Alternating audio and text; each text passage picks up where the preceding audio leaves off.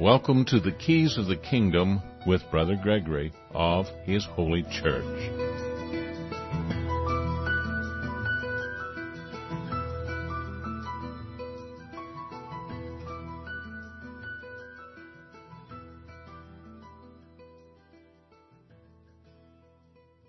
Well, welcome to Keys of the Kingdom. I'm Brother Gregory, and we're going to talk about the Kingdom of God. And a lot of things have been going through my mind this morning. A lot of things have been going through my life in the last few days. So I ponder what I'm going to talk about, but I don't really have an exact plan of what I'm going to talk about each day.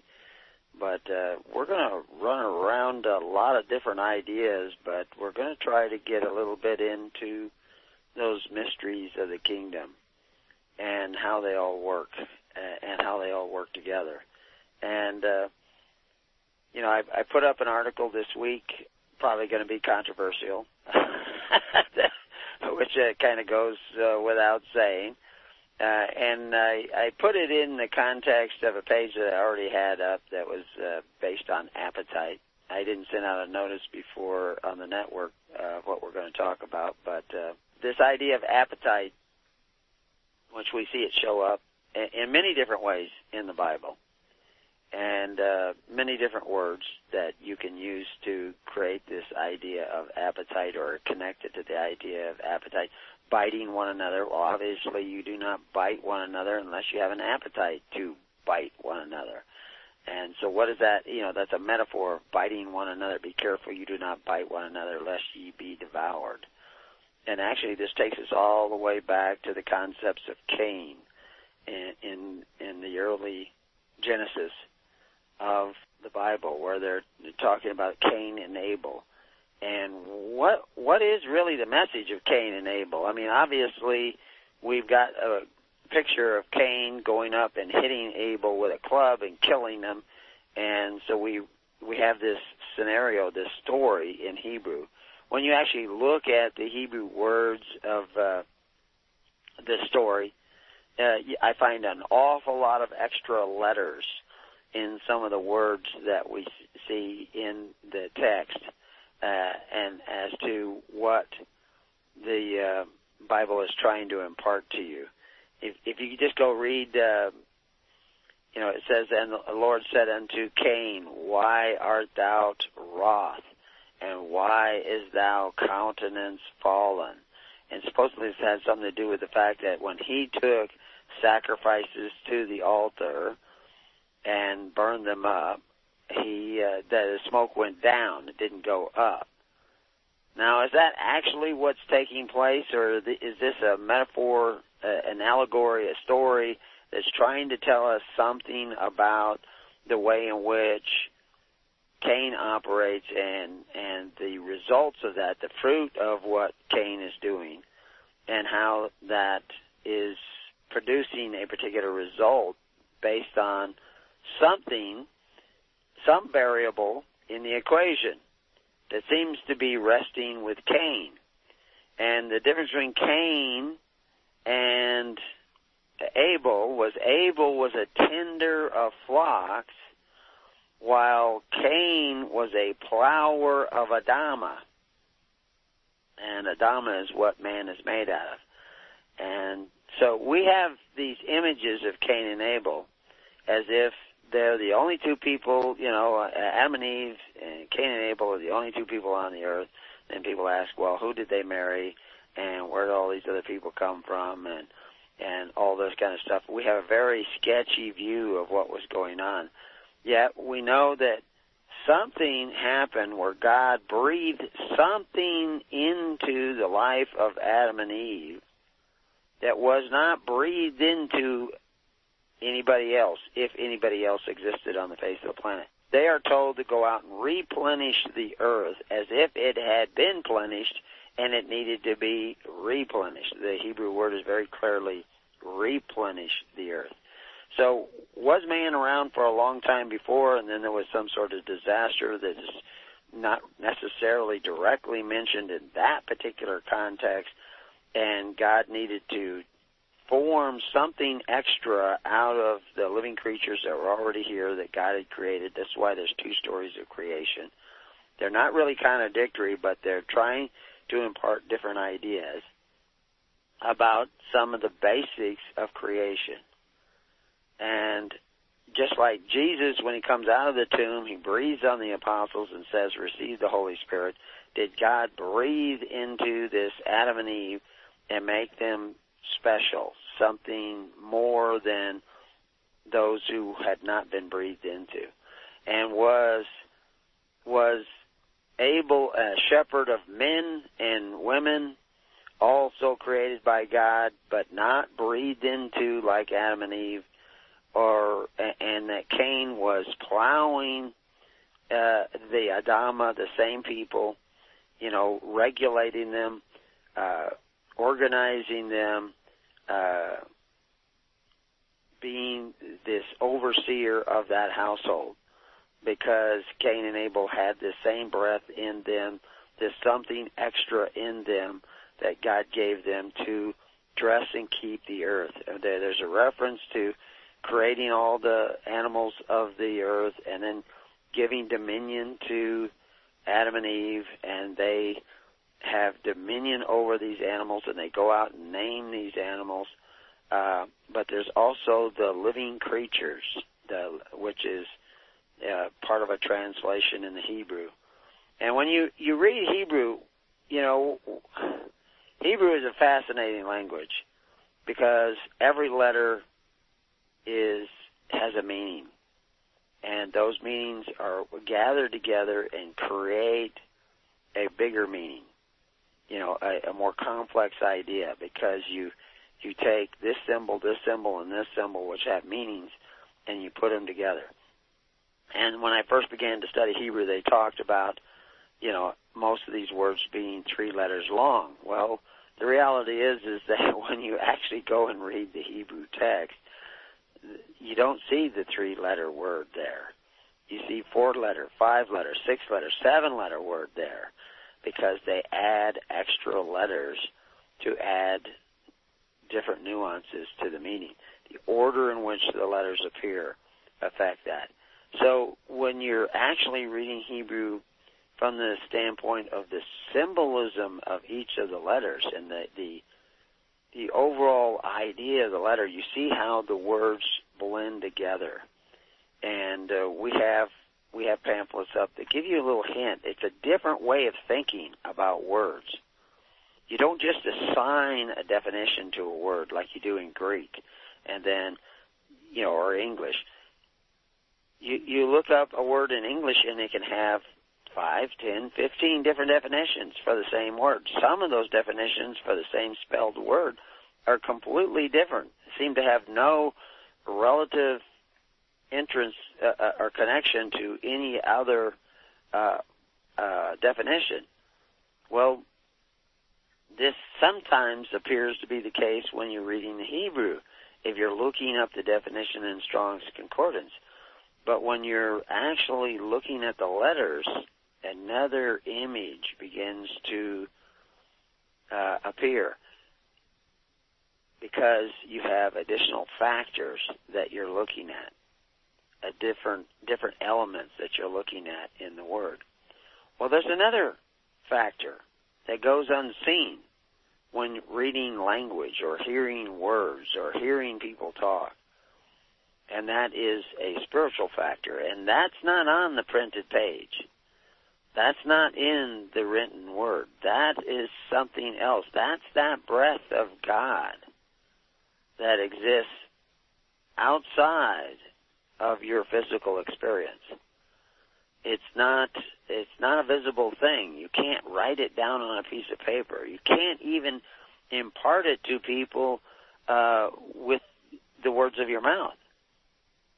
It is on another plane of existence entirely.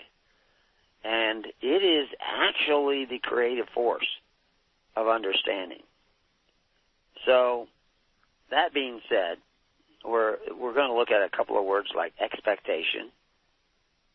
And, if you look at that Genesis 4:7, if thou dost well, shalt thou not be accepted. Accepted as what?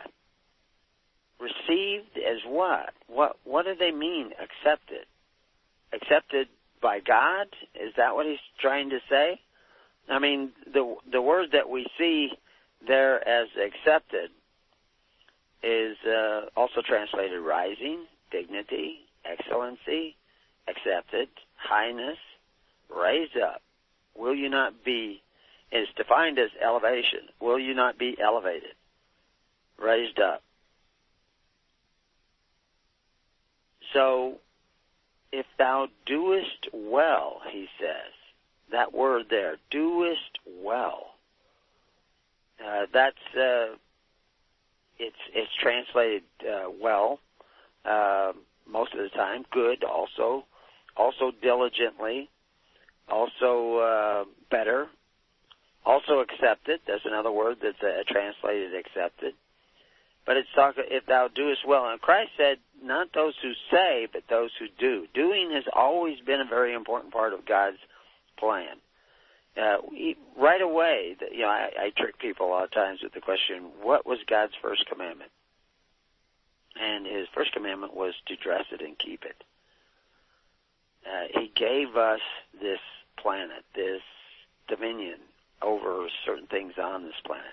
What he didn't give us is dominion over one another. But he gave us dominion over creation.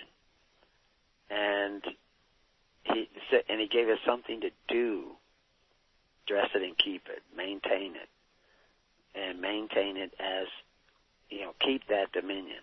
We don't want to become despisers of dominion. And we have an article up on that because it actually says in the Bible, when you translate it, it says, woe unto those who despise government. But it is actually saying despise dominion. And that, of course, is what Esau got into trouble with. He despised dominion. That, of course, is what the Nicolaitans got into trouble for. That is what Balaam got into trouble for. That they prefer the wages of unrighteousness as opposed to this responsibility of dominion. They gave up their rights. They sold their birthright in exchange for benefits, something, often free from others. And that's despising dominion. But when God is talking to Cain, he says, if thou doest well, will thou not be accepted, elevated? If thou doest not well, which is a very similar word there in the negative, then it says, sin lieth at the door, and unto thee shall be his desire, and thou shalt rule over him. That word rule over, that's not the regular word for rule over. There's other words. It said that the primary word there is composed of the three-letter word mem, shem, lamad. Another word for rule is shem, resh, or shem, resh. But the reality is this is mem, shem, lamad. It's a different word. It doesn't mean rule. It's sometimes translated dominion. It's, I was trying to think of some of the other words that it was translated into.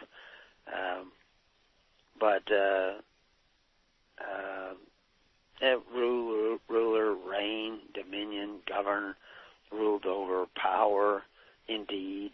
It's actually translated indeed once. But the reality is it doesn't really mean rule like in rule over or even govern. It's translated that way, but that isn't really what the word means. And if you go to the actual Hebrew text, you'll see a completely different word. Well, I wouldn't say completely different, but it's tav, mem, shem, resh. And tav is the letter for faith. So it's a different kind of, and even the word rule over, which is biat vav, which is really a part of that same word. because it's telling you what you be it has to do with house. And anyway, so you're missing these concepts. These translators have translated these words in order to create a story, an allegory that fits their theology, their eschatology. And even the word desire there, it's not the normal three-letter word that you might see there. It also begins with the letter Tav and Shem and Vav and Kuf and Tav again and Vav. So, I mean, it's a lot of letters, a lot of ideas. But unto its desire you must rule over. That's actually what the literal translation of the words there. But again, like I say, the word rule includes faith.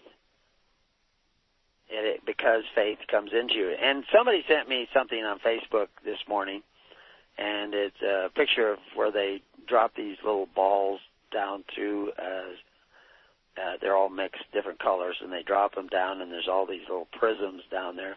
And supposedly it sorts them out according to color. Now, I don't know if that's true. I was going to actually look up, find out if that another one of these internet, you saw it on Google, so it must be true kind of thing.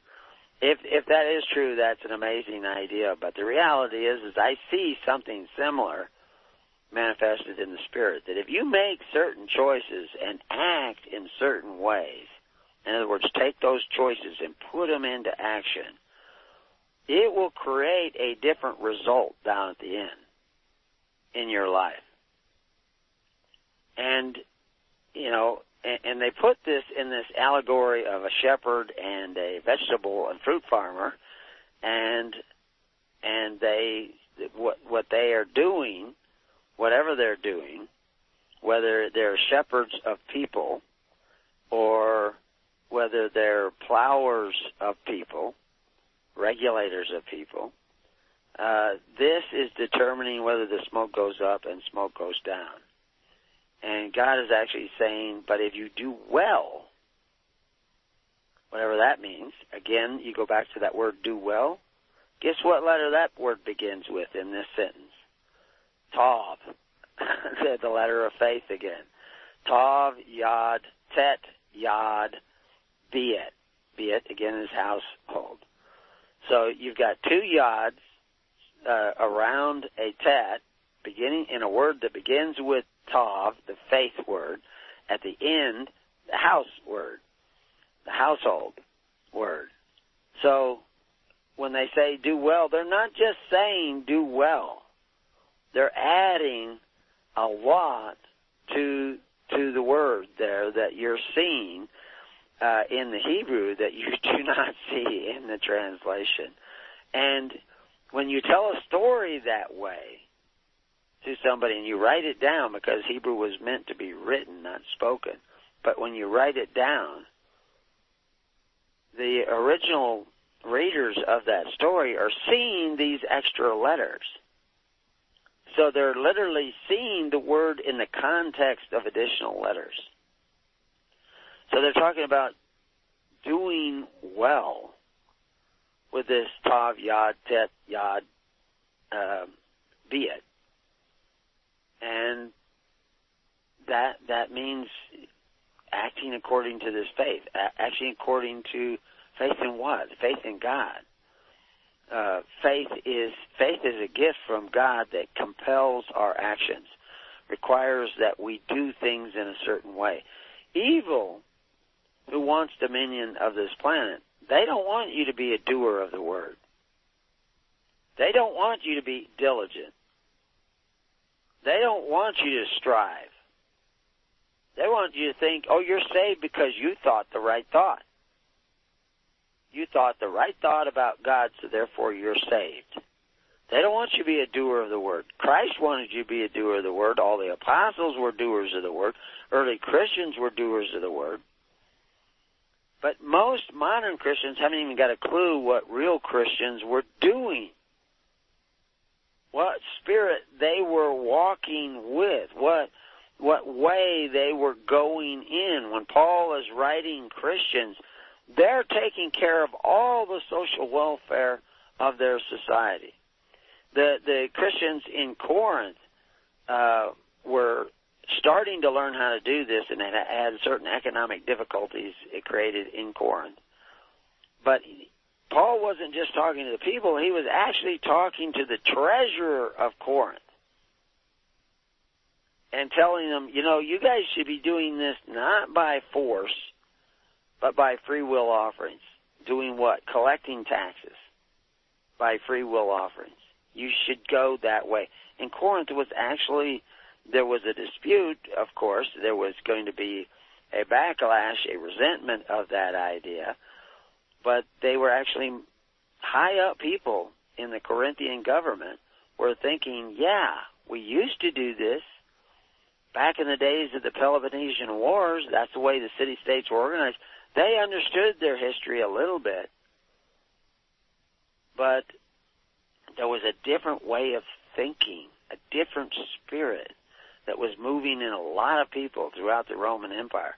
Some parts of the Roman Empire were beginning to see that they should not have gone this particular way of socialism, of free bread and circuses provided by men who exercise authority. They were beginning to see that because of their own history, their own past, and because they were at different levels of understanding. I see the world today going in this other way. The little balls coming down are being bounced over in this other way, and they've been sorted out in a different way. And the reason why is there's inside them, inside the people themselves, there's a different spiritual frequency, a different acceptance of truth. And so they're moved automatically over in this other direction.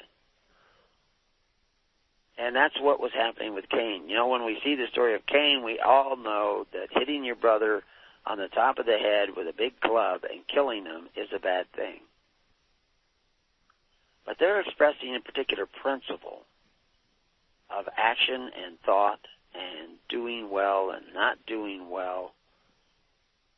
And that can produce very subtle changes in society. And it has. Because today the modern Christian thinks it's absolutely okay to, if they know it's not okay to go to their brother's house and hit him on the head and kill him. They know that's bad. But they are, in the beginning, some translations when they talk about Satan being subtle, and of course he is subtle, most Christians don't know it's okay. It's against God's law to send somebody to your neighbor's house and force them to contribute to your welfare. They don't know that's not okay. And that's a sin. And that's what's happened here. And the sin we see in that text, it's a word that ends. But we'll be right back.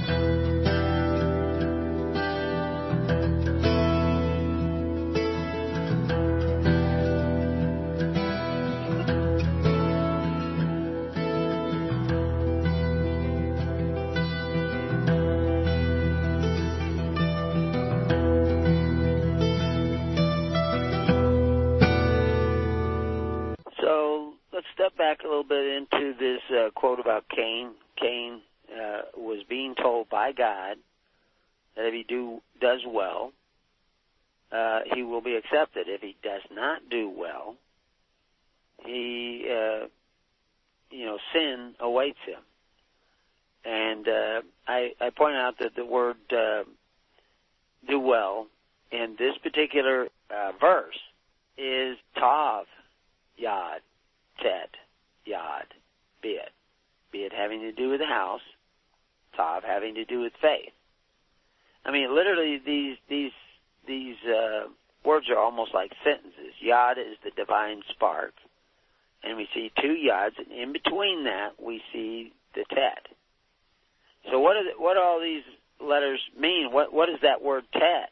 What does that letter tet mean? It has to do with introversion. It talks about concealed power. concealed power of good, but it is also representative of a twisted snake. You know, we talk about you meant it unto evil, but God meant it unto good. So what are they talking about? God can actually turn evil into good. He can take what evil is darkness. It's the absence of good. He can take the absence of good and turn it into good. He can bring about good because of that. And that's really all evil is the absence of that good. But God is light. That's the actual positive force. And, well, evil is darkness. That's simply the absence of light. And so you destroy darkness with light. It was an interesting line. You know, I see things all the time. I experience things all the time, and I happen to see, I guess it's one of the more recent, somebody loaned us a video of one of the recent Star Wars, and there was one line in there. It's probably the only one I can remember, if I can even remember it, and get it right anyway, is that when, you know, everybody's, you know, fighting the evil with their own anger and all this kind of stuff, and this person saves somebody, and they say that, you know, we don't win because we defeat what we hate, but we win when we save what we love. And of course, they were sacrificing themselves. I guess they didn't die, but they were sacrificing themselves to save somebody else. And that's how you win against evil. You don't resist evil. You know, you can't defeat darkness with more darkness. You can only defeat darkness with light.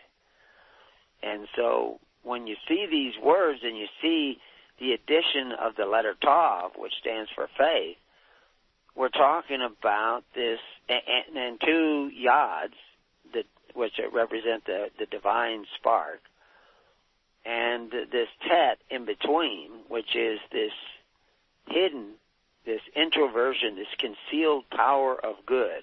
That's the good you don't see. I mean, you can see if somebody, like, goes out and gives food to the homeless.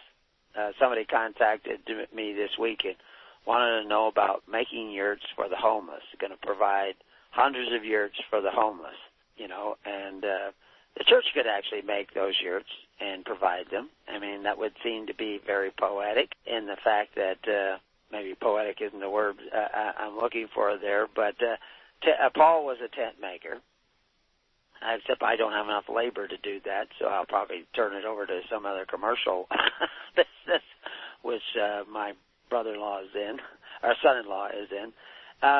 But the reality is you know, you give them tents, and they still have the same spirit. It's Oglethorpe, when he was trying to do something for the poor who were locked up in poorhouses and locked up in debtors' prisons in England for failing to pay debt.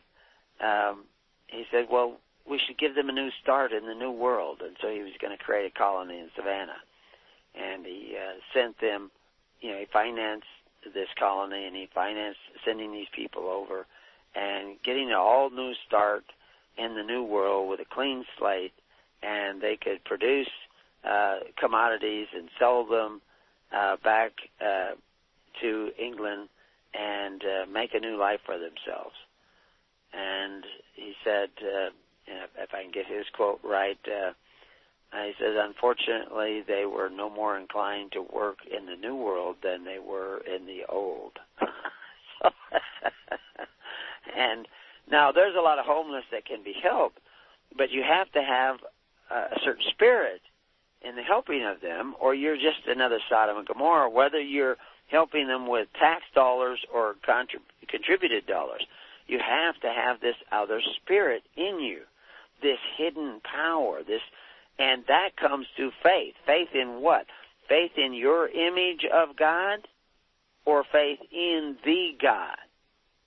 And see, that's what it has now become acceptable, that your truth is just as acceptable as my truth. That's absurd. That's insane. There is a truth in the universe. There is a reality. There is a sidewalk below every tall building. If you jump off the building, you will collide eventually with the sidewalk. That is the nature of things. If you go down this path, you will confront what is down that path. If you jump in the water, you will get wet. I mean, it's just the way it works. That's the truth. You can't say, well, you won't get wet because you don't believe in water. You don't believe in the sidewalk. So if you jump off the building, you won't hit it. You will. Your truth means nothing. Your truth is delusion. And the person who's deluded is still going to hit the sidewalk. And probably at the same rate of speed. So the reality is that faith is a connection through the Yod, the divine spark, with God's mind, the mind of God. See, you have an image of reality, and I have an image of reality. But I have an opinion about reality. You have an opinion about reality. That's your truth, that's my truth. But God's opinion is reality. Whatever God is, His opinion of reality is reality. That is the truth. And faith is a connection to that reality, that understanding of the reality. And it is synonymized or symbolized with light. Because with light, you can see what's in the room. In darkness, you have to guess what's in the room. And that, you imagine there might be a chair here, there might be a chair over here. But if you enter the room with light, you see the chair. And so it takes us back to the Tet. The Tet is the hidden good. It's the spiritual realization through Tav and the Yod, the divine spark, which is your connection to the Tav through faith, to God. But if the Tav is at the end, that's your faith in your Tav, in your reality, which does not remove the sidewalk, does not remove the repercussions. So when God is talking to Cain, He's saying, if you do well, Tav, connected to the Tav and the Yod, then the hidden good, the Tet, will go into you through the Yod, and it will produce a particular result at the end. And Lamad, your hand, it will produce a certain kind of work and diligence. But if you're not connected to the Tav, but you have faith in your image of God, but not the God, then you're not going to end up with the same result. You're going to end up with what he calls sin. And he has this word for sin, which is Hey, Tet, Eleph, Tav. The Tav is at the end. It's your vision of truth is at the end, not God's, yours. Eleph is actually composed of two different words. It's a Yod and a Yod with a Vav. Vav is a division word, a Yod and a Yod. Those are divine sparks, but the second one is upside down.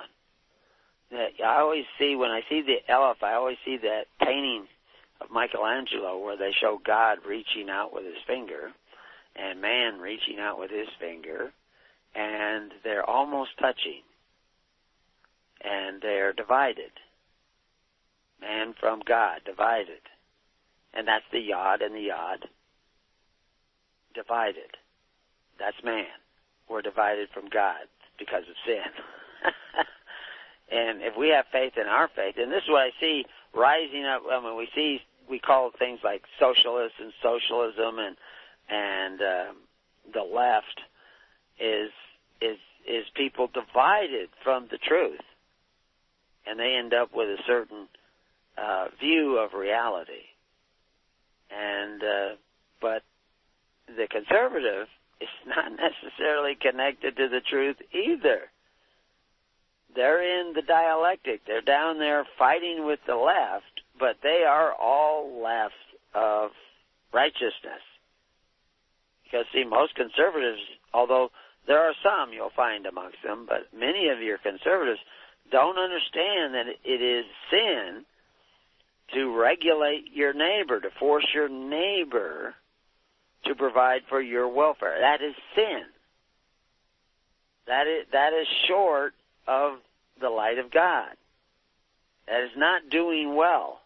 Now, amongst the conservatives, you'll find that they don't want their guns regulated.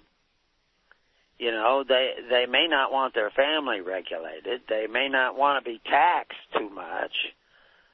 But they still go and look for the benefits of men who exercise authority one over the other. And if you go back to Cain, you know, on the website I was actually trying to change this during the break, but the computer's running so slow. Not that it's incorrect, but what I have written there on the page on Cain is rulers like Nimrod and Saul may gain power in many ways, but always resort to the use of force, like Cain, to provide a welfare or a social network that snares the people. And there's live links into that quote. But I was actually going to change that a little bit, add a little bit more to it. Always they desire to regulate through force their neighbor, their people. And again, what was Cain doing? He was plowing the Adama. He's trying to regulate the Adama. And of course, that's where I was going to take you today a little bit, and that's what I've done in the article on regulate and appetite. We have this appetite to regulate our neighbor, to control our neighbor. Now, obviously, you know, you can see the extremes of that, but what you need to see is the subtlety of that, which takes us to another word that I wanted to explore today, is expectation. You can find the word expectation in the Bible a number of times. And I think the first time you see the word expectation is in Psalms 9:18. For the needy shall not always be forgotten. The expectations of the poor shall not perish forever. Well, the poor is not just poor people. It's the people who are poor, you know, because they don't have true tav, true faith in the real God. And so they're poor. They may not be financially poor. They may be very financially rich, but they're still poor. But he talks about the expectation of the poor shall not perish forever. Well, I know a lot of very unhappy rich people. They're not poor, but they're very unhappy. And why are they yearning to know the truth, to do the right thing? The same as the actual physically poor people. Do they want to do the right thing? Do they want real faith? They want the faith of God. It's not faith in God, it's a faith of God. It's that connection with God through their divine spark, through their understanding, that God is writing upon their hearts and upon their minds. Well, the word expectation, we only see that about a dozen times in the Bible. And when you get down into Isaiah and Zechariah, it's actually a different word. It's a completely different Hebrew word. But you'll see it in Proverbs 62:5. My soul, wait thou only upon God, for my expectation is from him. And in Proverbs 10:28, the hope of the righteous shall be gladness, but the expectation of the wicked shall perish. Well, that word expectation, it's not always translated expectation, as usual. It's also translated hope. And and again, it often has a variety of additional letters to it. And so anyway, we'll look at all that eventually here, but I was going to go back to our original ideological possession concept, because here we're talking about Cain and Abel, and we have kind of an ideology through our eschatology and through our interpretation of these stories. We create a whole philosophy about life and about what we see being taught us in the Bible. And it may not all be correct. It may be confused because it's not the tet. It's not that hidden information about good. It's just words on a paper and a story. And I'm not trying to, you can still tell the story of Cain and Abel the way you always have. But there's a message behind that story. And I'm trying to broaden the possibilities of understanding what that story really is. Because Jesus says that if you lust after a woman, you've already committed adultery with her in her heart. And so if when Cain struck Abel with a club, according to the story, and killed him, and buried his body, hiding the reality of what he had done, which is what Adam and Eve did. They wanted to hide the reality of what they've done. It's that denial of our sin that keeps us in sin. But before he hit him on the head, he already wanted to regulate him. He wanted to regulate other people. He wanted to plow the ground. He is already murdering his brother in his heart. And so you have to, it's a change in the heart. It's a change of connecting your faith with God's, your way with God. God is a giver of life. Despite a lot of the other translations where God is supposed to be vengeful and wanting to kill everybody. God didn't want to kill everybody. That's not what he wants to do. He wants life for everybody. But those who embrace the darkness, who run from the light, he's giving you choice. You're running to destruction. He tells you over and over again, warns you over and over again, the ways of the common purse run towards death and destruction and evil. He wants you to go to the light. You keep running into the dark. And you need to change your ways to go this other way. And so we've been talking about some of the characteristics that would give you idea of ideological possession. And it's like a quicksand once you're caught in it. And you have to become humble again. You're caught in this narcissistic quicksand of self-indulgence and self-satisfaction and wanting to believe you've already got it and you're already saved and you now go do what you want. But you're not really connected by faith through the divine spark with the real God. You have faith, but it's in your image of God. And that's why it upsets people to hear me talk about the fact that they may not really be receiving the wholeness. I mean, everybody has some truth, but do they have the whole truth? If you don't have the whole truth, you have a lie. And if you have faith in a lie, you have faith in the darkness that goes along with that lie. And you need the whole armor of God. You need the whole light frequency of God in order to be sorted out where you need to be sorted out. Because without the whole armor of God, the whole truth, you're going to be turned off course. And you're going to be fastened to that which is not of God. You'll be connected. You'll be snared. The Bible talks about being snared and trapped. Even the homosexual can't change the fact that he's a homosexual. He's given over to unnatural lust. The real success and awakening that he needs is in another area of his existence he does not even want to look at. He is sealed in darkness, and not just him, greedy people, selfish people, angry people. You're bound, you're snared by these things. And you're snared by so many of those things, you've also gone into physical bondage in the world. And we showed the contractual nature of government and the covenants of the gods, and we show you, well, you've lost these rights because you've eaten this pottage, this red pottage, this Adama pottage. That's actually what they're talking about.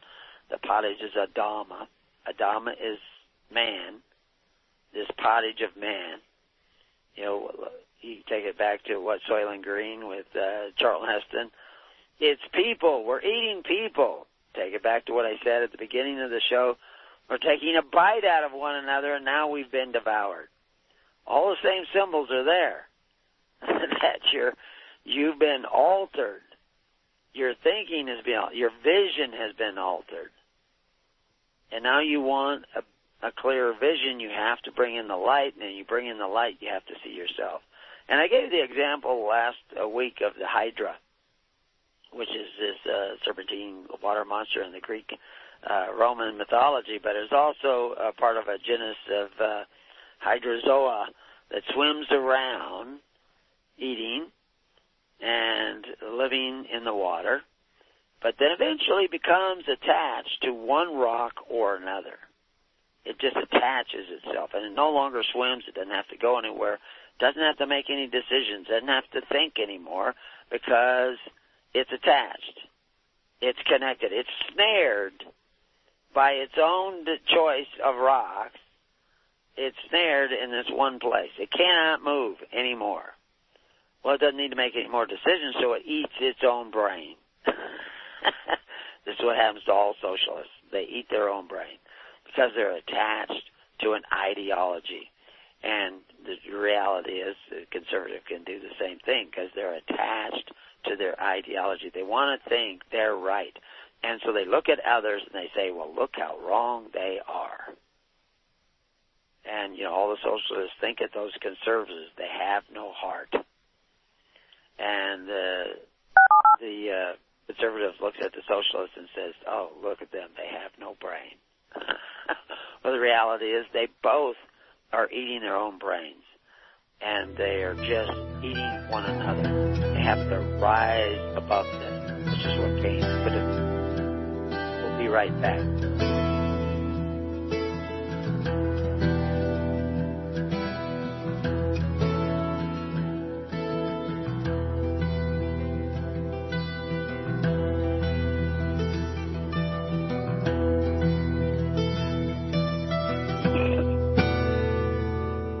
You have been listening to The Keys of the Kingdom with Brother Gregory of His Holy Church.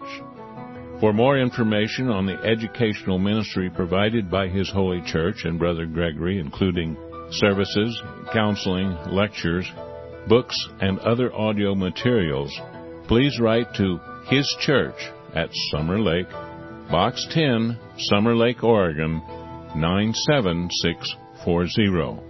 You can also find us on the web at www.hisholychurch.net.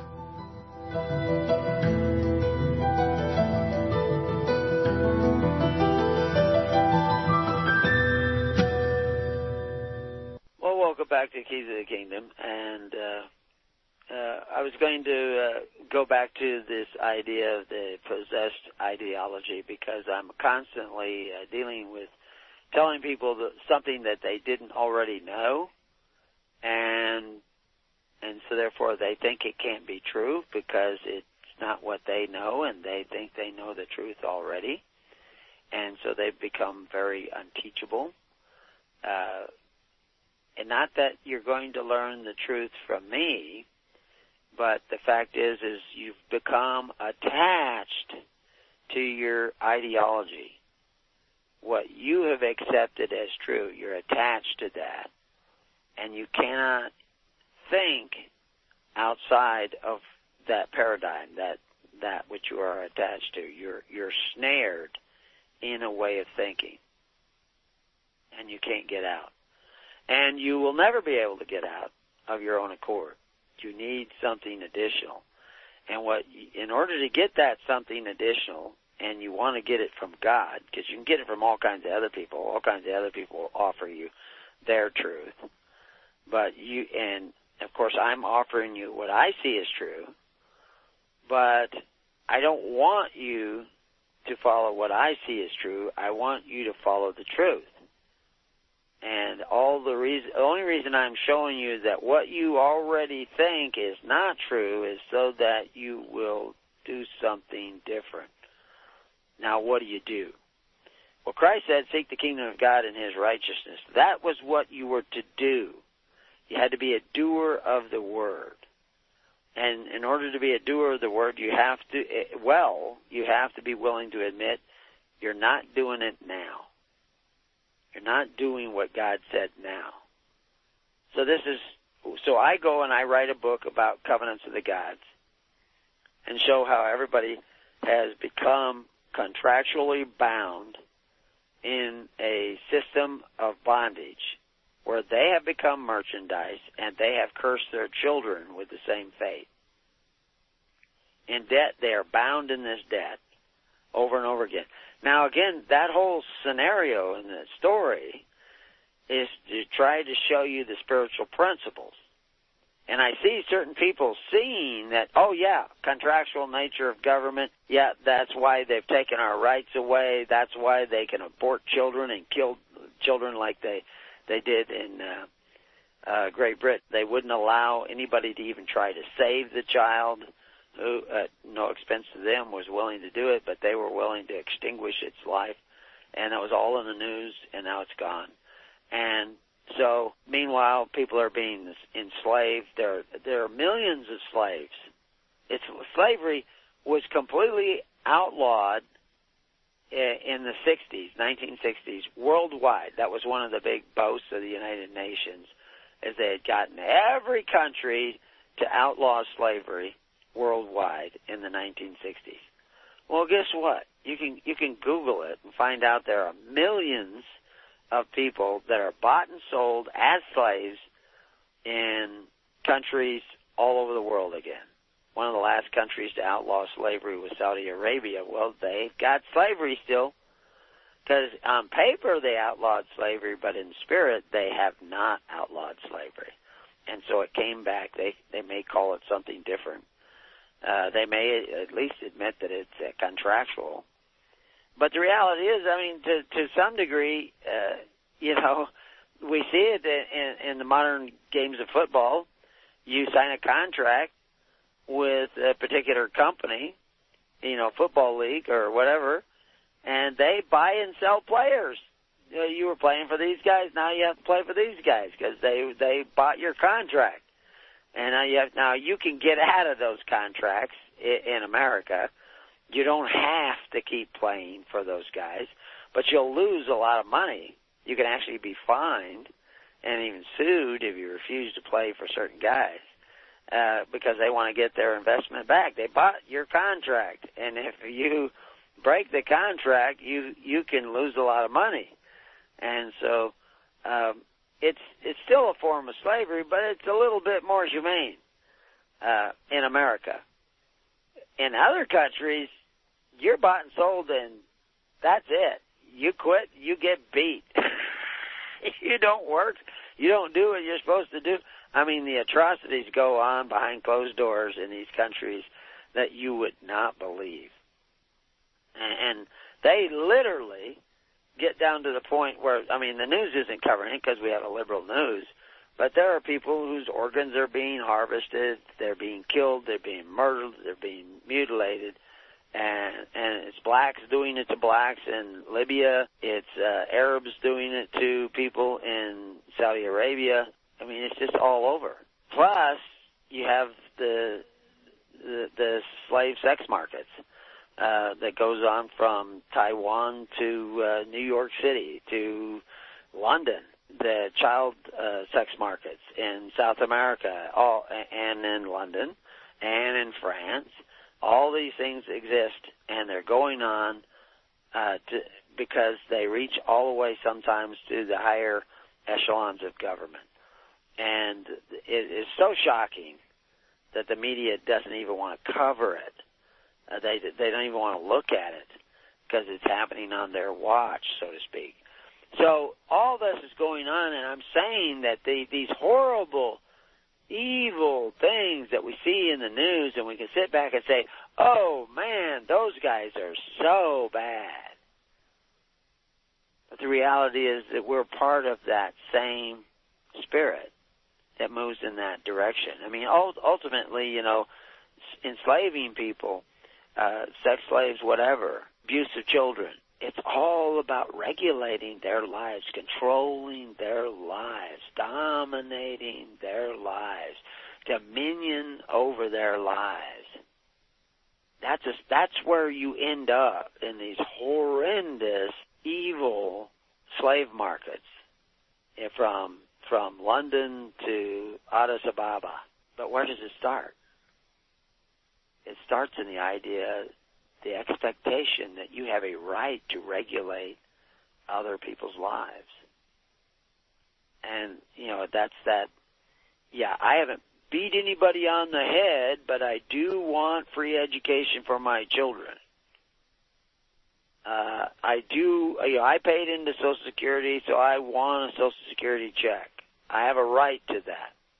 Even though you can show people the system is bankrupt, the only way you're going to get any benefits is borrow money against the future of your children. So if you want those benefits, you're going to have to beat your unborn children to death. That's what's happening. You don't see it that way because you're not completely in the light. When you start seeing it that way, then you go, oh my goodness. I had a minister in New York write me and wanted to know that if people in their congregation be on welfare or receive any kind of welfare. And, I try to point out Social Security is welfare. Public school is welfare. Unemployment, literally, is welfare. Because it's all-encompassing. Any benefit you get by force from almost any agency, because all the agencies, all the governments of the world are bankrupt. They've all borrowed against the future, so they're all violators of the Sabbath principle.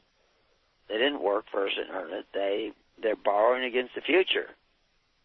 They're eating up their rest and the rest of their children today because they want today what they have not yet produced or earned or, obtained through the sweat of their brow. They want it now. So this puts them over in another part of an equation where another pathway is going to lead to destruction. If you want to regulate your neighbor, that's what they say. These kids out there yelling, take away the guns of the people, because if you don't want to take away the guns, then you don't care about anybody else's life. In other words, this is ultimate Cain stuff. They want to regulate everybody else's life. Now, absolutely, So anyway, I wrote this article on Regulate, and you can go see it. I didn't send out notices to everybody, but I've sent it to the ministers group. And so if you've done what Christ commanded, and you have sat down in the tens, fifties, hundreds, and thousands, and picked a minister to connect you, that person, you want to be ministered by Christ. You want to be ministered by the Holy Spirit. The reason you pick a minister is not so that he can tell you what to believe. You pick a minister so that he can connect you with the ranks of 50 and ranks of 100 and ranks of 1,000. Because Christ preached a kingdom. You have to have the Spirit of Christ in you, and everybody else has to have it too, and everybody else doesn't have it. But if you come together, you work out your salvation with fear and trembling. That word expectation that we see in the Bible, that we commonly see translated from Hey, Vav, Kuf, Tav. Again, now, many times when you see that word expectation, there will be additional letters in the Bible, which will change the meaning of that word, which is why when we see that word translated in the Bible, 23 times that word is translated hope. Only 7 times is it translated expectation. A couple times it's translated line. The things that I long for is another translation of the word. But if you look at the actual words when they appear in the Hebrew text, you'll find that they are there's additional letters trying to denote different, additional concepts and ideas connected to that word. Now, the translations don't always reflect that, but in the Hebrew, it's there. And the authors put it in there. The translators, they don't seem to be as interested in that as they are in their own private interpretation of the Gospels and the text of the Scriptures. They put it in a way in which it promotes what they already believe to be true. But then we can't make translators God. This is why it's so important. You have to have that Yod Tov connection with God and believe in the God, not just your image of God, whether you make it out of stone or wood or words. Your image of God does not change God, but it may change the direction in which you're going and what you think and what you believe. You have to have that actual relationship with the God. And many of you have touched the divine, the Yod, the divine spark, and seen some truth. But you must be perfected in that truth. You must continue. Don't stop. Strive, because Christ said to strive. Persevere, because Christ said persevere. Because the way is narrow, and it gets narrower as you go. Now that word that we see, expectation, or is translated hope, actually is from another word that has no tav at the end. And it's Hey, Vav, Kuf.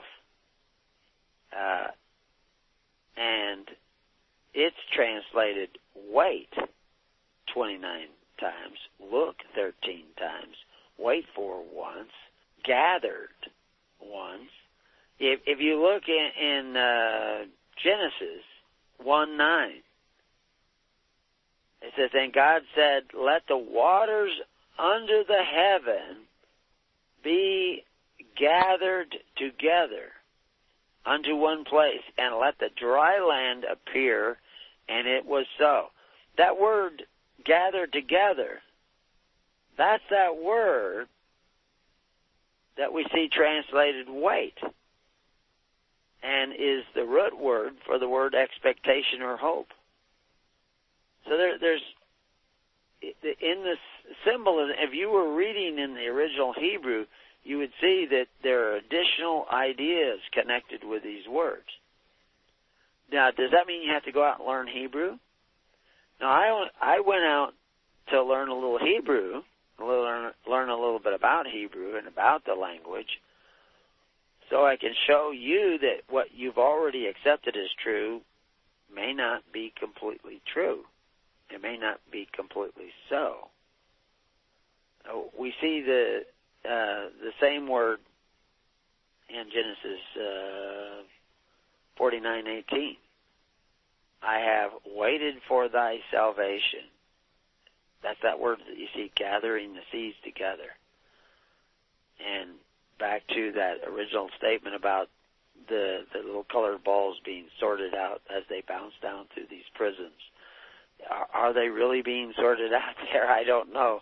But that, if that is true, that is a spectacular example of what I'm trying to say, is that if you don't accept the whole truth about yourself, about God, about the reality around you, you're going to attach yourself to a rock of your own making, a belief in God of your own making, this graven image of God in your own mind, and you will not use the whole of your gifts to be perfected in Christ.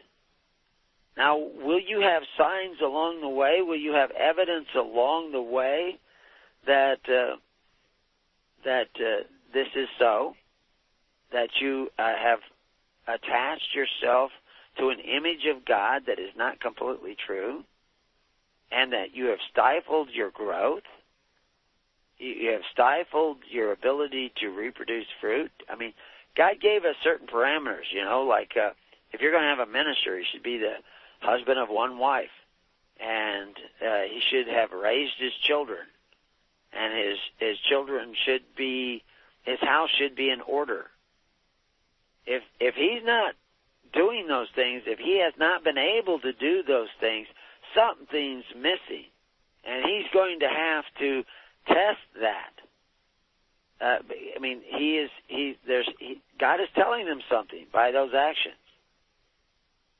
If you thought it was okay to force your neighbor to contribute to your welfare, that socialism is good, that's pretty clear evidence that you're engaged in covetous practices that will likely or has already made you merchandise, has already snared you and trapped you, and is maybe it's because of what your parents did, has trapped you, and you're already the cursed child, and absolutely willing to curse the next generation. So back to that preacher who asked, can anybody in your congregation be on welfare?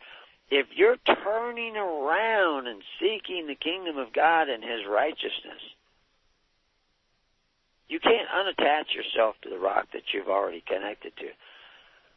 But if you turn around and you're seeking the righteousness of God, trying to come together like the seas, like the water, gather together in hope, in expectation of the kingdom of God and the righteousness of God, which does not allow us to covet our neighbor.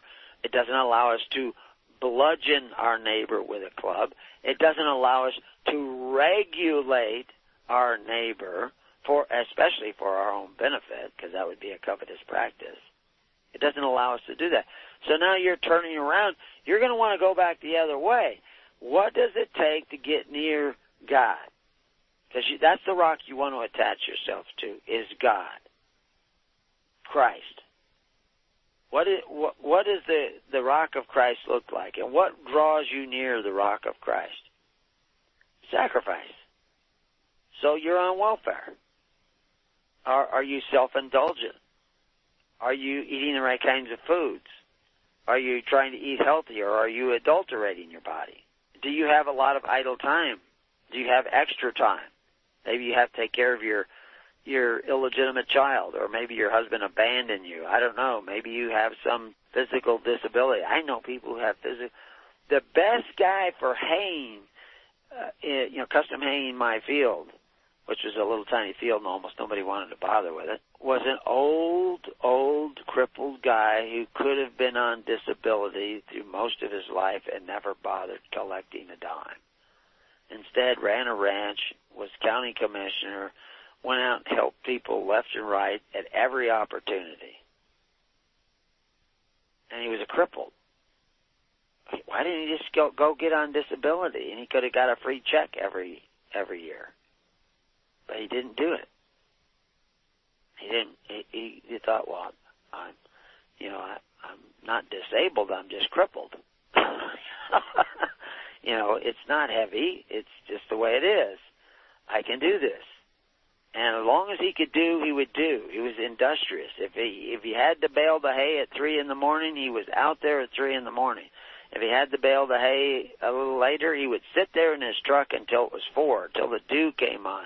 And when the dew came on, he would get out of that truck, crippled as he was, not able to stand up, barely able to bend over. He would reach down and check that hay with his hand until it was right to bale, even though it was a little tiny 10-acre piece.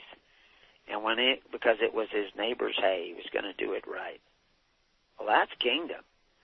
That's drawing him closer and closer to the kingdom. He was originally a Democrat, and he became a Republican. But hopefully, it get him even out of that and closer to the kingdom. But that was the world in which he lived, and that was the realm, the pool in which he swam. And he sought to do right by others. Some people thought he wasn't a Christian because he didn't go get baptized. But every day he walked more in Christianity than your average guy.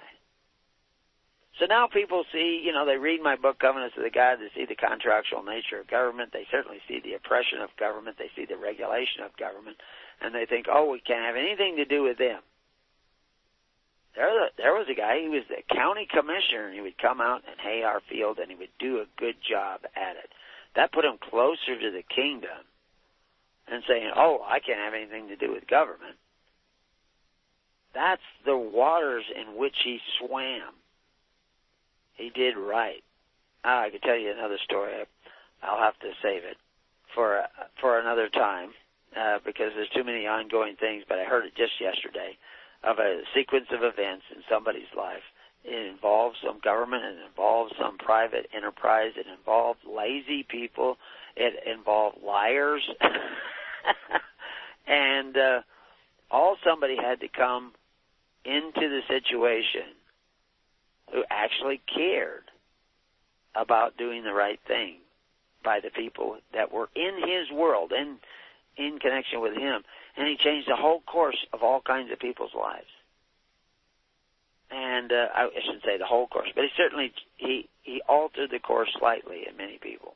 But really what's being planted by these actions is the spirit of faith. Be willing to see the truth and act upon it. It doesn't matter whether you're in government or because a lot of the people come out of government, come out of the system because they're judgmental. They want to, and you see it, they want to take down the government. I pointed this out before, but people don't make the connection.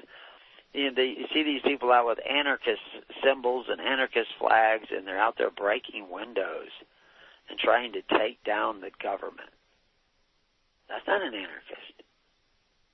That person wants to regulate other people's windows. They block entrances so that people can't go in to conferences and hear other people talk. That's Cain.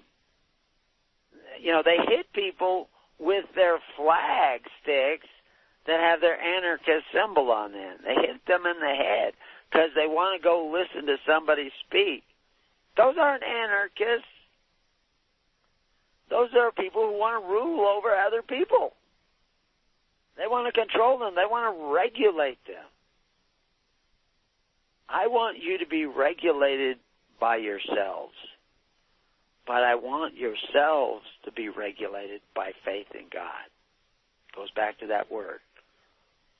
Where you see the first word is Tav. First letter is Tav. Then a Yod. Then a Tet. Then a Yod. And what was the last letter? Just see if you're paying attention. You should know by inspiration. The Tav is faith in God. Not faith in the image of God, but faith in the God. Right? And now that God is writing upon your heart and upon your mind, in the inner parts, in the secret parts of your being.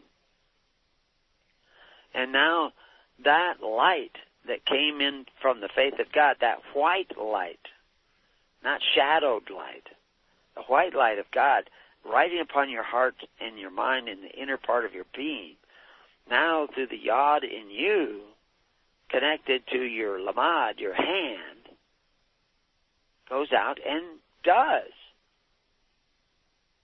Whatever is before you, whatever work is, whatever is laid out before you, whatever is in your realm, and you're part of the pool where the hydra swim because you're attached to the rock of faith. So whether you're a county clerk or whether you're a congressman or a senator, you have a choice to operate by that faith. Whether you're a judge, a lawyer, a policeman, that faith can move through you. When people say, oh, well, if you believe in God, then you have to quit your job.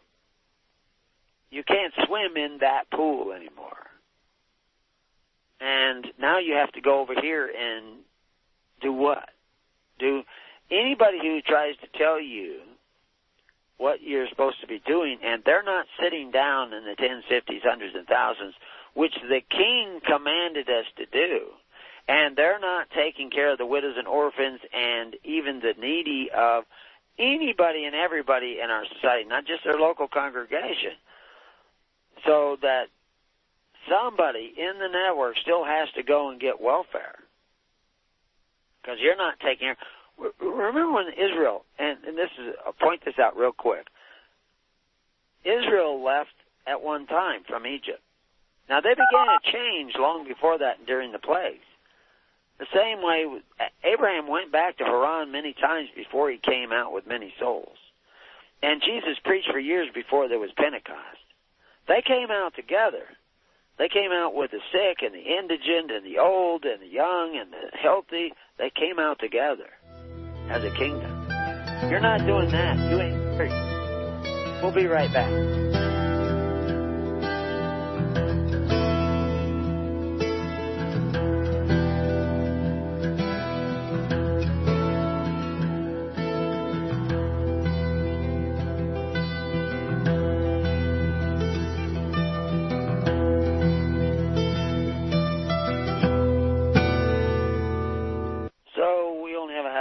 Here, we'll probably take another little turn this afternoon, but has your mind been ideologically possessed because you've accepted a truth that is not the whole truth, that just ain't so? And if so, have you allowed your brain to be eaten by you so that you cannot receive the whole truth? If you will not look at the traumas of your life, the abuses by other people, the abuses of time, the abuses of reality, because you can be abused by reality. It's no one's intention. It's just this happened to you, and you can't forgive it. You can't forgive that your father or your mother died when you were a child. You blamed them for abandoning you. They died. The reality is this is the way we operate if we do not want to see the whole truth. And we create all these religions and ideologies and philosophies and what have you to justify ourselves as we are. We don't want to justify. We want to see ourselves as we are. Because when we start devouring our perception of reality so that we can't see it, we hide it. We hide it in the shadow of our being. What is our dream? What is our myth? What is moving us? What is putting us into motion? Our dream is our version of reality. We need the version of reality, the truth. Because only the truth will set us free from the rock that we are attached to. And then once we release from that rock, we can seek the rock of Christ. Now, I talk about the temptations of Christ. Christ would not rule over the stones and turn them into bread for himself. He would not put himself in a high place above others so that he could look down on them, which a lot of people do when they begin to read Covenants of the Gods and they see the contractual nature of governments people going around, they drive around without a license because they're opposing the regulation of government, but then they want to impose that regulation on other people to be like them. But they're actually putting themselves in a high place where they think they are better than others because they do these things. Christ didn't think himself as better than others. He came to serve. He said, if you want to be one of my disciples, you only get higher in my kingdom by serving more, not by lording it over people or regulating them or telling them what they ought to do. This is a hard thing because I would love to tell people what they should do. You should do this. You should do that. People come to me occasionally if they're out here and they want to supposedly help or bless us, and I give them a list of jobs to do. If they do them, then I will give them another list of jobs that need to be done because I can see things because I'm familiar that could be done. But if they don't do them, I'm not going to keep giving them more lists because I do not want to be the motivator of their dream. I do not want to control what they're doing. But they have to become doers themselves. And so that's why I ask, what is your dream? And can you change your dream? Can you change your motion? If you can't change your dream, you can't change your motion. You can't change where you're going. You're going to be swept away with the current. There could be currents in the river so great that the rock the hydra is attached to begins to roll. Hydras live forever, but when that rock rolls, it's going to kill the hydra. So, what's your dream? And can you change your dream? And if you could change your dream, what can you change it to? You want God to give you your dream. You want Him to write upon your heart and your mind. Your hope is in Him, but how do you know that that you're really manifesting a hope in Him and not in an artificially created ideology, idol of Him? You've created an image of God. Is it really God or is it an image? Is it a delusion? What's it producing? Where are you going with this? See, you have to see that you carry your traumas with you into the future, and they continue to affect your dream until you can let them go. And the evidence is all around you, where you're going and where you're not going, and you have to change. But you cannot change yourself. You have to be changed. First, you have to know where you are. You're hiding. You're hiding from some truth or another. Just like Adam and Eve hiding in the garden. And so now you begin to wake up. Do you run from what you see? Or do you see what you see and act accordingly? And when you see the truth about yourself, it's painful. If you live in darkness and somebody turns on the light, it hurts. But maybe you'll blink a little bit, squint a little bit, but you have to keep at it. So you have to know where you are. You have to know who you are. So you have to see the truth about yourself. You're naked. You can't do this of your own. You have no power, naked of power. But what are you supposed to be doing? You're supposed to be dressing and keeping it. You're supposed to be doing. If you do not do, well, you will become subject to sin. Sins like abuse of others, judgment of others, sloth, envy. What are all the vices? We could go down through the list of all. But you will end up even bludgeoning your neighbor, regulating. It starts with regulating your neighbor, regulating others, thinking they ought to do things your way. Don't go that way. So you have this physical temple, this physical fleshly temple. Take care of it. You are given responsibility of other people. Like this morning, we had my granddaughter ended up somehow keeping what we call a bummer lamb. Bummer lamb is a lamb that's not raised by its mother. It's raised on a bottle. And its mother may have died. its mother may have gotten ill, but its mother may have been a bad mother. I can't remember, but she raised up this lamb, and it got kept behind. Normally we sell those because they don't make good mothers. Well, this morning it had a lamb, and it was making the noise of bleeding to its lamb, but it didn't know. It was walking around in a stupor like, what happened?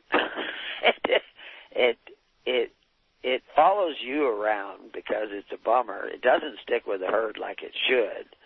And now it just had a lamb, and it doesn't really know what to do. So we've moved it off into a separate pen so that it's lamb and it can start to graft. But we're trying to wake up part of its brain that it was gone because it wasn't raised naturally with the flock. And so now what do we do? So we have this hope and expectation that it may wake up and take care of its lamb, and then we'll put it with another ewe that has a lamb and keep a close eye on it and hope that we will wean it back into reality and back into the reality of being what it is supposed to be as this sheep. It takes care of its lamb and raises its lamb up. But it's been traumatized by the fact that it wasn't raised by its mother. Even though you bottle feed it, that's just nourishment. You even give it hay, that's just nourishment. But the mother gave it a relationship. It bad to it to its mother. It would come back and forth to its mother. It didn't have that. So now when it has a young, it doesn't know. Instinct is there, but part of its natural constructed brain activity has been completely out of practice. And so that's why Jesus says that your ministers should have a family, and they should raise the family, and they should have their house in order. They've taken care of, Peter was a fisherman. He had fishing boats. He was a wealthy fisherman. He had men and crews working on his boats. That was a wealthy fisherman with a big house. In the same way with Paul. He came from a wealthy family, from a tent-making city, and he himself was a tent maker with Aquila and Priscilla. They were industrious because there are lessons that you learn in that. If you're raised a bummer, that's what everybody wants to do. Evil wants you on social welfare. Evil wants you sending your kids to public school. Doesn't want you homeschooling your kids because you learn too much when you do that. It doesn't want you to be, out on a farm or where you have to tend to the animals. You have to tend to their needs. You have to, feed them morning and night. You don't just feed them double one day and then expect them to get by the next day. I mean, it's like turning them into the haystack. They'll destroy it. You have to dress it and keep it. And in raising a family, you learn that process, or your family suffers. But you're awakening to the dream of God, the patterns of God. And you're following that thing. And that's why you need to come together in the tens, 50s, hundreds, and thousands, because you're now not just thinking about your congregation that makes you feel good. You're not just loving those who love you. You're loving people at the other end of the network, in the 50s and the hundreds and the thousands. You don't even know. You don't even know if they love you. They don't even know of you. But you're casting your bread upon the waters and sharing out there and making sure that everybody has enough. That's manifesting the spiritual reality of God, which is why there's life everywhere on the planet. You go up in the Arctic, and there's life in the Arctic. There's life in the desert. Mariposa lilies growing on the top of a butte that has nothing but rocks and barely soil between them, and up pops a Mariposa lily in the middle of the desert with no rain for a month. And you think, where did that come from? It came from God. Because that is in the nature of God, to bring life where there was none. So that you want that dream written in you. You don't want to be regulating other people, telling them how to live their lives. I mean, there's some basic principles. Obviously, you should not be beating people to death. You should not be enslaving people. There was a socialist, I guess you could call it a society, the St. Simeon Society, was big promoting socialism and equality of women. And this is another thing. There's a lot of little patterns. We'll maybe talk about some of these this afternoon. But it ended up becoming a religious group that oppressed women. Yet one of their goals, they thought that you would only have the equality of women in a socialist society. Absolutely the reverse. And that's why, you know, the modern liberal wants to, I mean, it's absolutely taboo to say that there's a difference between men and women. There is a difference. There is a difference between men and women naturally, ingrained from the beginning. Not just chromosomes, but there's actually a difference. And blurring that difference, denying that difference, is denying the truth. And it's going to drag you down another road, drag you off the path. So that's one of the reasons why coveting your neighbor is good. It drags you off the path. Wanting to regulate your neighbor and what he thinks and his mind, his perception. And it's constantly a temptation. And you're trying to awaken people. And they want you to give them motivation. They want to say, I could think of several different things that they want you to say, what should I do? What do you want me to do? As if no matter what you say, you're regulating them. I want you to do what God wants you to do, but I want you to see what God wants you to do. I don't want to have to tell you what God wants you to do. I can tell you this, that God does not want you to be slothful. God doesn't want you to be turning a blind eye to your own failings. God doesn't want you to be judging others, regulating others. I could say, expectation. Remember this word expectation. This is the word hope. And some of the places where you see it used in the Bible, it's not necessarily a good thing. I mean, I read from Proverbs 11:23, the desire of the righteous is only good, but the expectation, same word, desire, of the wicked is wrath. The desire of the wicked is to regulate. The desire of the wicked is to get you to conform to what they're doing because they feel higher and more righteous because they're doing this. You don't need to feel higher. You don't need to feel righteous if you are righteous. And if you are righteous, it's because you let the faith of God live in you through the divine spark in the inner places of your being, in the Tet, and then your divine spark working through your hands is manifesting the ways of God. And that's why I say that until you are sitting down in the tens, fifties, hundreds, and thousands taking care of all the social welfare of the people, you don't have the right to tell anybody to come out. Because your heart is still in. And you're not regulated by the faith of God. And you're certainly not regulated by the faith in Christ because Christ commanded that you do that. You're not ready for Pentecost. You're not ready for Exodus. You're not ready to come out of Haran with many souls. Because you're not taking care of one another. And there's many levels to that, taking care of. It's not just giving, milk to the lamb and hay to the lamb. You can't be a good sheep mother. A good sheep mother is there 24/7. You can't do that with a bummer. And it still wouldn't be a good sheep if you did do that. Because you're not a sheep. I knew a fellow raised a bummer, out here on a ranch, and it followed him everywhere. He was a kid, and it was summertime, and so it just followed him everywhere. And it slept on the porch with the dog because it also followed the dog. It ate from the dog food dish. It actually learned to eat dog food.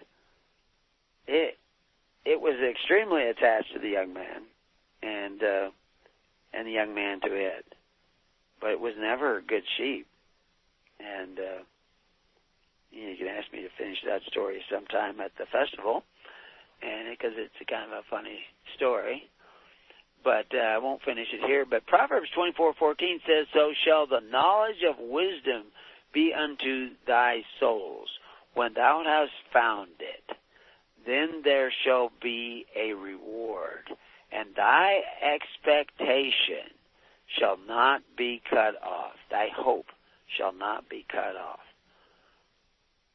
But you need this knowledge of wisdom. You need this whole truth. And you need to act upon it. And if you're not doing that, no matter what I say, you're not going to see the truth. Because I don't want to write upon your hearts and upon your minds. I want God to do it. And the way that's going to happen is you take the world in which you're now swimming, the world in which you're now living, and you start applying the kingdom principles of service, of sacrifice to them. Now, if you want to join in our network, then apply them in that network. You can swim in anytime you want because they're all free assemblies, and you can swim out anytime you want. But if you're swimming out because you're abandoning others because you think they're imperfect, then expect God to abandon you.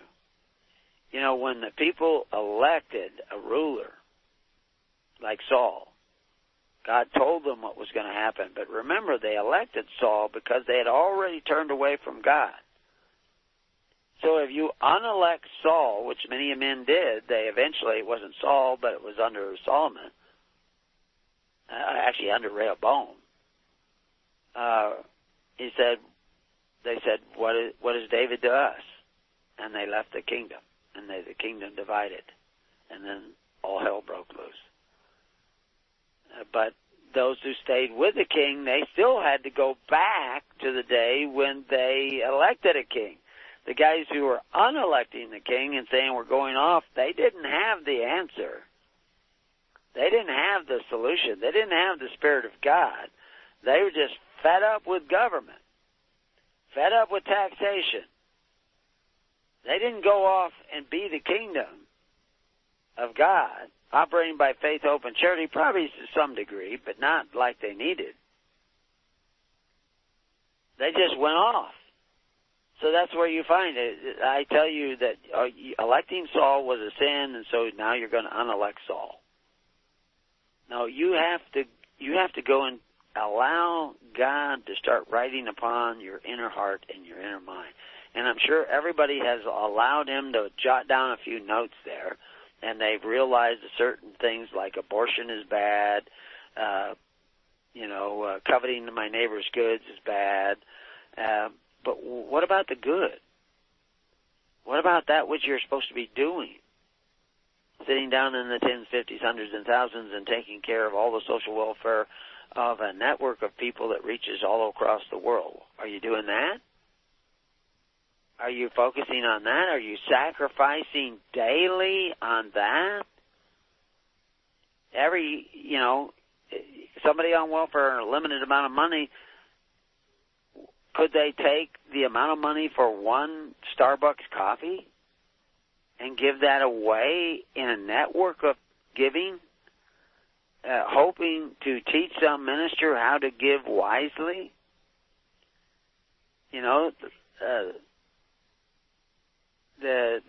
Going back to the hope of the righteous shall be gladness. What is the righteous? Those who sacrifice in a righteous way. When a wicked man dieth, his expectation shall perish, and the hope of the unjust man perisheth with him. But the righteous lives on. And so what is the righteousness? That's what we're supposed to be seeking, is that righteousness of God. So you'll be a doer. You won't be giving up your right to choose. You won't be giving up but the fact is you have given up, and your parents have given up, and now you're waking up into bondage. But now you have a right to, say you're in bondage. Say you're a policeman in bondage. And in the elements of the world, you got the mark of the beast. How can you save yourself? No. But you can start doing right. Start listening. Start, being still, learning to meditate in your quiet times, in your prayer times, in your prayer closet. But then you have to go out and put what God is putting on your heart into action. And eventually maybe you won't be a centurion anymore. You won't be a policeman anymore.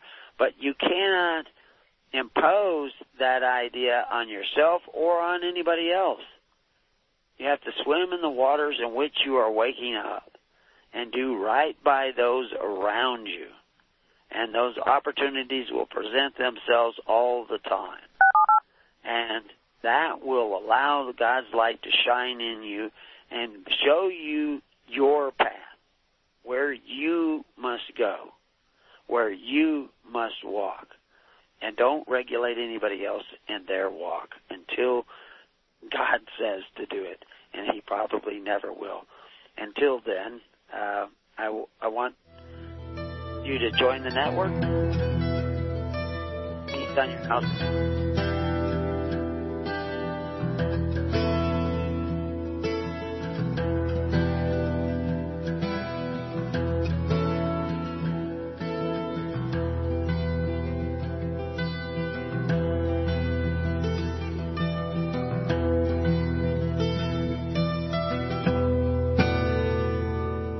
You have been listening to The Keys of the Kingdom with Brother Gregory of His Holy Church. For more information on the educational ministry provided by His Holy Church and Brother Gregory, including services, counseling, lectures, books, and other audio materials, please write to His Church at Summer Lake, Box 10, Summer Lake, Oregon, 97640.